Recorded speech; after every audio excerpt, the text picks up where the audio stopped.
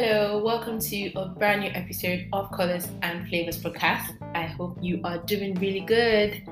So, on this episode, I'll be following up with a conversation that I started 2 episodes ago on do you have to add your voice? We established in that episode that as members of the body of Christ, we are all expected to be vocal about the gospel and about God's word on different subjects when conversations like that come up, right? We're supposed to be bold to say the truth of God's word and to tell people about salvation in Christ Jesus.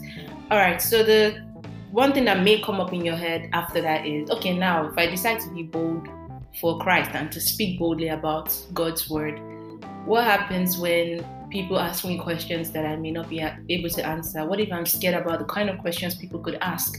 Or what if I can't keep up? What if I say something the wrong way? Or what if I do something that might not be, in line with what I've preached? Or something like different what if scenarios could pop into your head. So on this episode, I'll be discussing ways to overcome the fear of questions when it comes to questions on faith, and dealing with the multiple what if scenarios that could pop into your head when you decide to be bold and vocal about the word of God.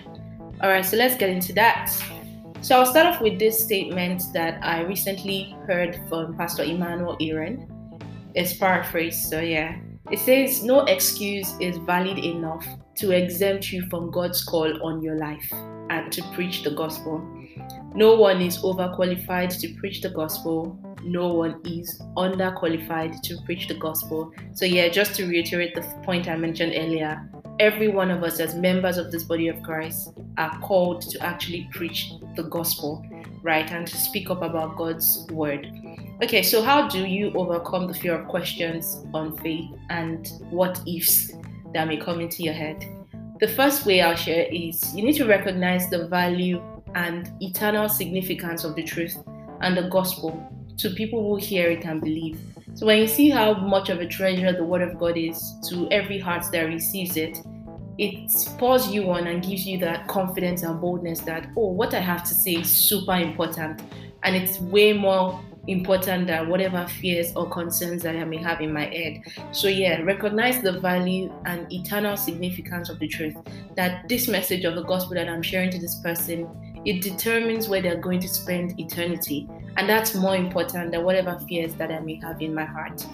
All right, so the second way is let the love of Christ motivate you, right? So when you see how much Christ loves you and what Christ did for you, regardless of whether you understood what he was doing at the time, it would spur you to be willing to go the extra length for others as well, because the Bible tells us that we have to love everyone as Christ loves us.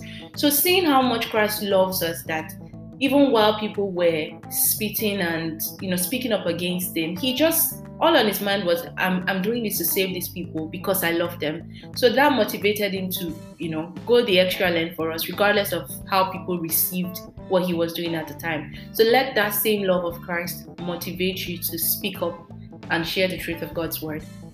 The third way to overcome the fear of questions and what ifs is grow in your knowledge of God's word. The truth is, when you know so much about what you have to say, you're less afraid to actually speak up.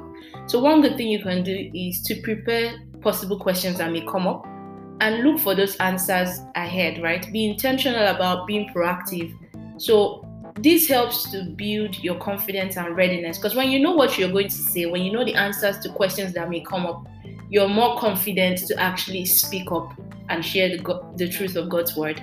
All right, so grow in your knowledge of God's word, be intentional about it, prepare ahead for questions, and look for those answers.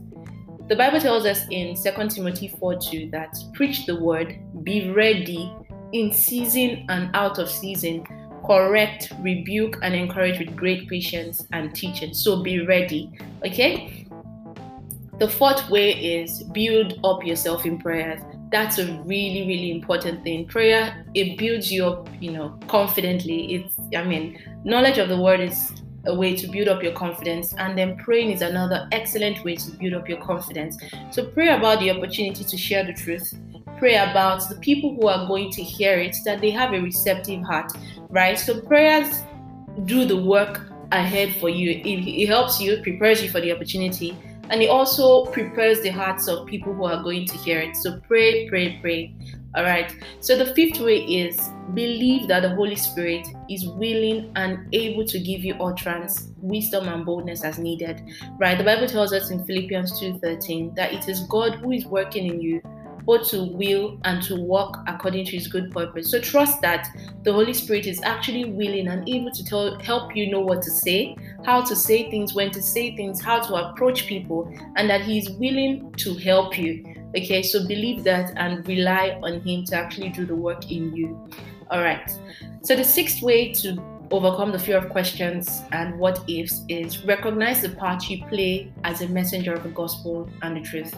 Know that the Holy Spirit is the one who actually brings the word of God alive in the hearer's heart, not you. You're announcing this, salvation plan, but it's the Spirit of God that's going to convict the hearts of the hearers, right? He's going to be the one to help them believe. So you share the truth, pray for the word to fall on good grounds in their hearts and to be fruitful, and let the Holy Spirit do his part, right? He is more willing than you are to see people come to the knowledge of Christ and his word. Okay, so the Bible tells us that everything is from God, who has reconciled us to himself through Christ and has given us the ministry of reconciliation.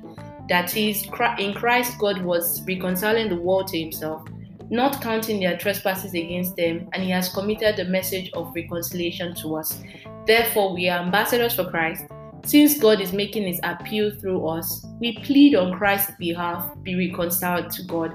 So that's 2 Corinthians 5 from verse 18 to 20. God has given us the word of reconciliation. He has even gone ahead to tell us what we are to say. So speak up and know that your part is to announce this good news and let the Holy Spirit bring that word alive in the hearts of people who hear them. All right, so the seventh way to overcome the fear of questions and what is practice. So practice, practice, practice. You get better by doing. The first time you may have to speak to a large audience on the truth may seem so daunting, but once you do it over and over again, you do it, with your friends, you share the truth with your family, you share the truth with your community. The more you do it, the more confident you are to do it the next time. So you get better by doing. So if you've never preached the gospel to a stranger, well, you're going to have to practice by starting with one person. So you could also start with people who are already, within your community, people you're familiar with.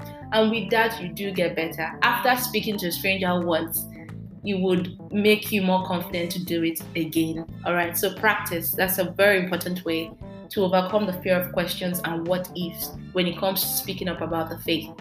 The eighth way is appreciate the privilege to plant the seed, even if you don't immediately see the result, right? So just because you share the gospel or share God's word with someone on a particular matter and the person doesn't seem to, accept that truth or to change their actions in that moment, it doesn't mean that your message has been wasted.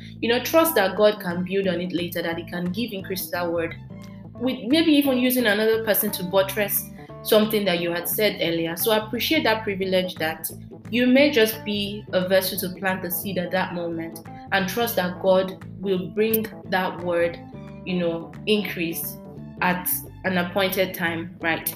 So the ninth way is know that you are blessed regardless of the outcome of preaching the truth. Know that you are blessed. Okay, so there's this book I read, One Thing You Can't Do in Heaven, and they shared 3 possible outcomes, that could come up when you share your faith with others. It says the person can accept, that is, believes and is saved, which is a good outcome. The second outcome is that it could be that you just planted a seed in the person's heart, which can still be considered a good outcome. And then the last outcome is that the person could reject the message.